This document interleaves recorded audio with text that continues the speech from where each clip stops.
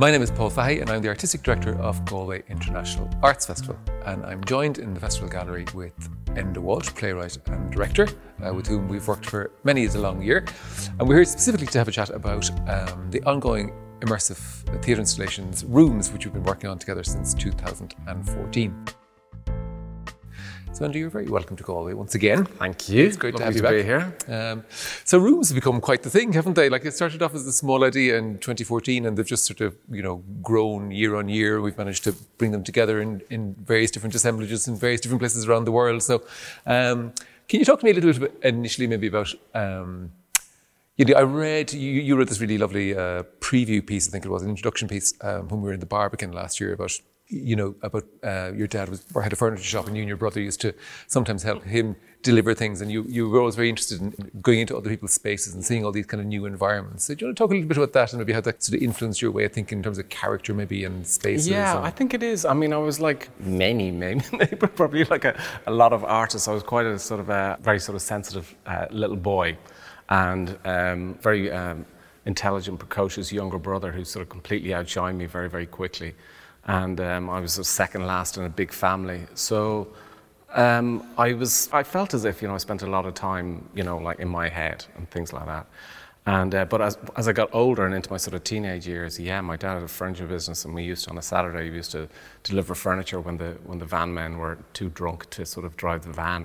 And but I was a young teenager with my sort of older brothers. But you would come into people's houses and be in their houses and be in their spaces, in their living rooms or whatever. And that was a very, as a young kid, about sort of 13, it was really, really interesting to be in someone else's house and to feel the sort of, the history and the presence of people there and who that family was. So, and as a playwright, I guess, or a writer, you have to sort of, jump into the atmosphere and the subtext of what's happening in a situation. So sort of sitting alone in someone's, kitchen, while my dad's doing business in the living room, with the parents or whatever, and waiting for him to come in, like, and being in that space, wondering, who those people were, has really sort of informed a lot of my work, I must say, but particularly, the Rooms thing. And it wasn't until we did the first room, Room 303, that I realized that, which was, a hotel room of, they're very sort of strong spaces to be. They feel very, atmospheric, and we dig deep we're trying to sort of learn what those spaces are and how they sort of speak to us and all the rest.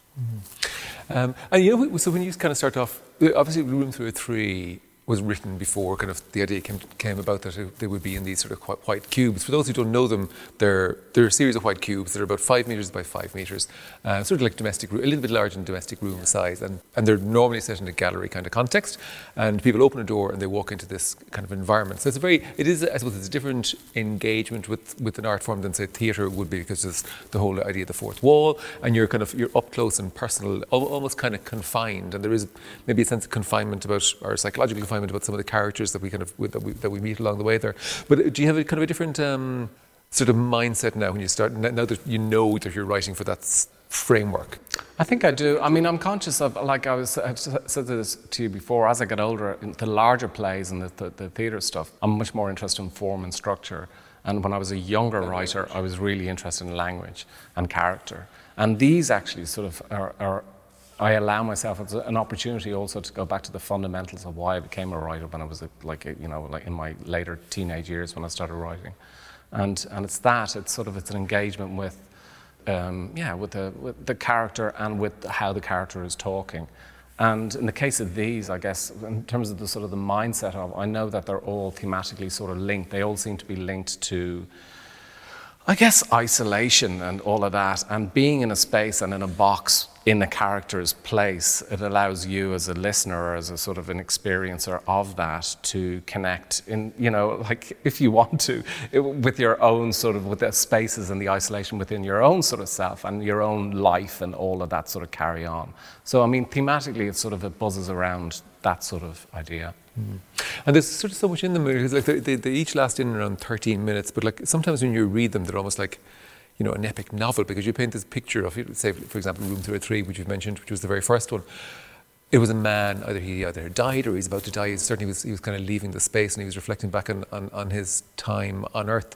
But you really had a whole sense of the life he'd kind of led, and that's a huge one to capture within it's sort of a short like, few pages. But I remember when I was in Cork years ago, and I was walking over Patrick's Bridge, and I think it was a time just before Disco Pigs or something like that. So, and I was walking across the bridge, and I stopped dead, and I felt this, sort of pressure in my chest, and a real sort of hollowing out of myself, where I felt so tiny and insignificant in relation to the world, which we are, right? And it was a punch. It was a real bang. And I know what these rooms, it's a very, very sort of significant moment in their lives that they're feeling. And that's the connection that because a lot of the time, we sleepwalk through our life. We're probably not at the moment because it's extreme, and but we're sort of dulled in many other ways. But a lot of the time we do just go by. Our days and weeks go by us. But moments of real significance do happen, of course, in our lives, and they're the moments, I guess, with these characters that I want to hear about. So they're both. They might be reflections on isolation, but within that, there's either sort of like real implosion and defeat, or there's something positive, That's survival. Survival, yeah. A lot of them are that. I mean, like, the saddest one is The Waiting Room. We talked about that, and it's like, it's so tragic. And yet that woman sort of finds it within herself, and she's completely broken to begin to sort of carry on, through that grief. Yeah. I mean, that was such a profoundly moving one, and of course that was voiced by the great Aoife Duffin. Yeah. And the latest one in the series, The Changing Room, which features Marty Ray's voice, that's kind of more of a transformational story, and perhaps there's there's definitely more hope kind of offered towards the end of that. But do you want to talk a little bit about that character? Well, it needed to be. I mean, look, lockdown and the whole thing, and I know in my piece, of course, it does refer to lockdown, but in sort of, obliquely, but we all know what the hell we're talking about. That moment of, self-isolation, a lot of people have actually, and the giddiness and the strangeness of that time, a lot of people found within themselves reserves, or maybe it was actually just the shock of it, that, there was a lot of sort of reinvention that went on. And, like in that sort of cocooning sort of caterpillar to butterfly sort of story really interests me. And I thought, oh, actually, I should really write about that. And I needed it at the time, when you talked to me in late March, April, I just finished a commission, and I came out of the commission, and I was like, and I thought, oh my God, right, okay. So, and I thought, well, I should write something about a man who finally gets what he always wanted, and it has humor, of course, but there's a real. In another point of view, it would be a very, very sort of sad story, but I wanted that character to have within that sort of humour, that drive to actually just keep on, one foot after the next. And he sort of finds love, which is great, to find love story in a pandemic sort of character. Yeah, that's fantastic. It's kind of just full of possibility and what's going to happen to him over the next while. That's great. And that one, of course, that's set in an outdoor changing space. So somewhere like Salthill in Galway or Blackrock in Dublin or whatever. And I'll talk about the rest of the creative team in a moment, who were so kind of key to all these as well.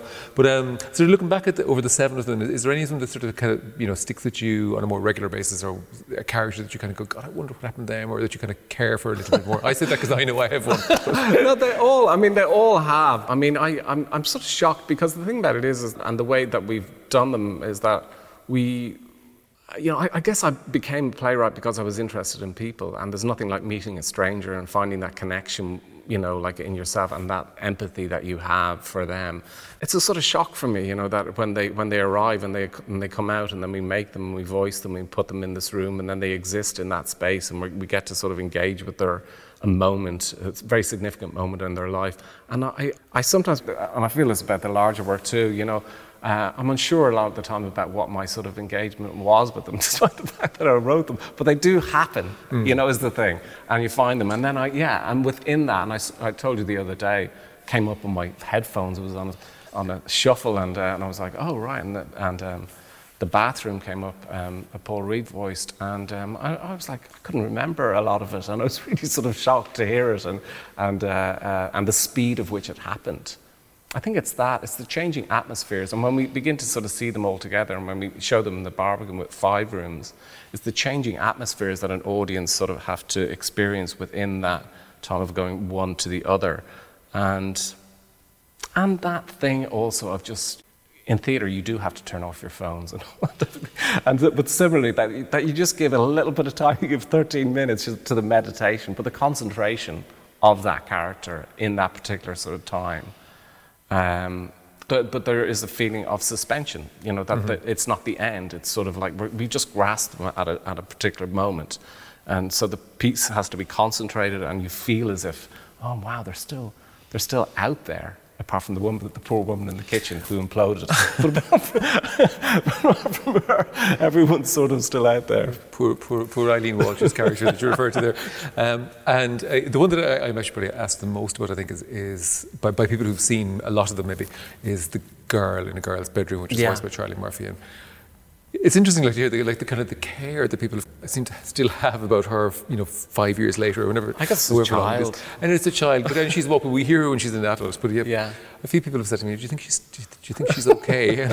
Do you think she's okay? Yeah, no, I don't know where she is. But again, it's a very sweet, it's a story about when I was a kid, when I was a 5-6-year-old, I had a lot of 5-6-year-olds had fantasies about running away and what running away was being like. And in our neighbourhood, it seemed to be something like in the 70s that we would chat about, people running away. Do you hear about this? So, and I mean, that's where that came from. Yeah. That thing about then a woman, who leaves her house at 6 and then doesn't stop walking until she's 25. And we can do that in theatre. We can sort of allow that character sort of be, and also sort of exist within 13 minutes.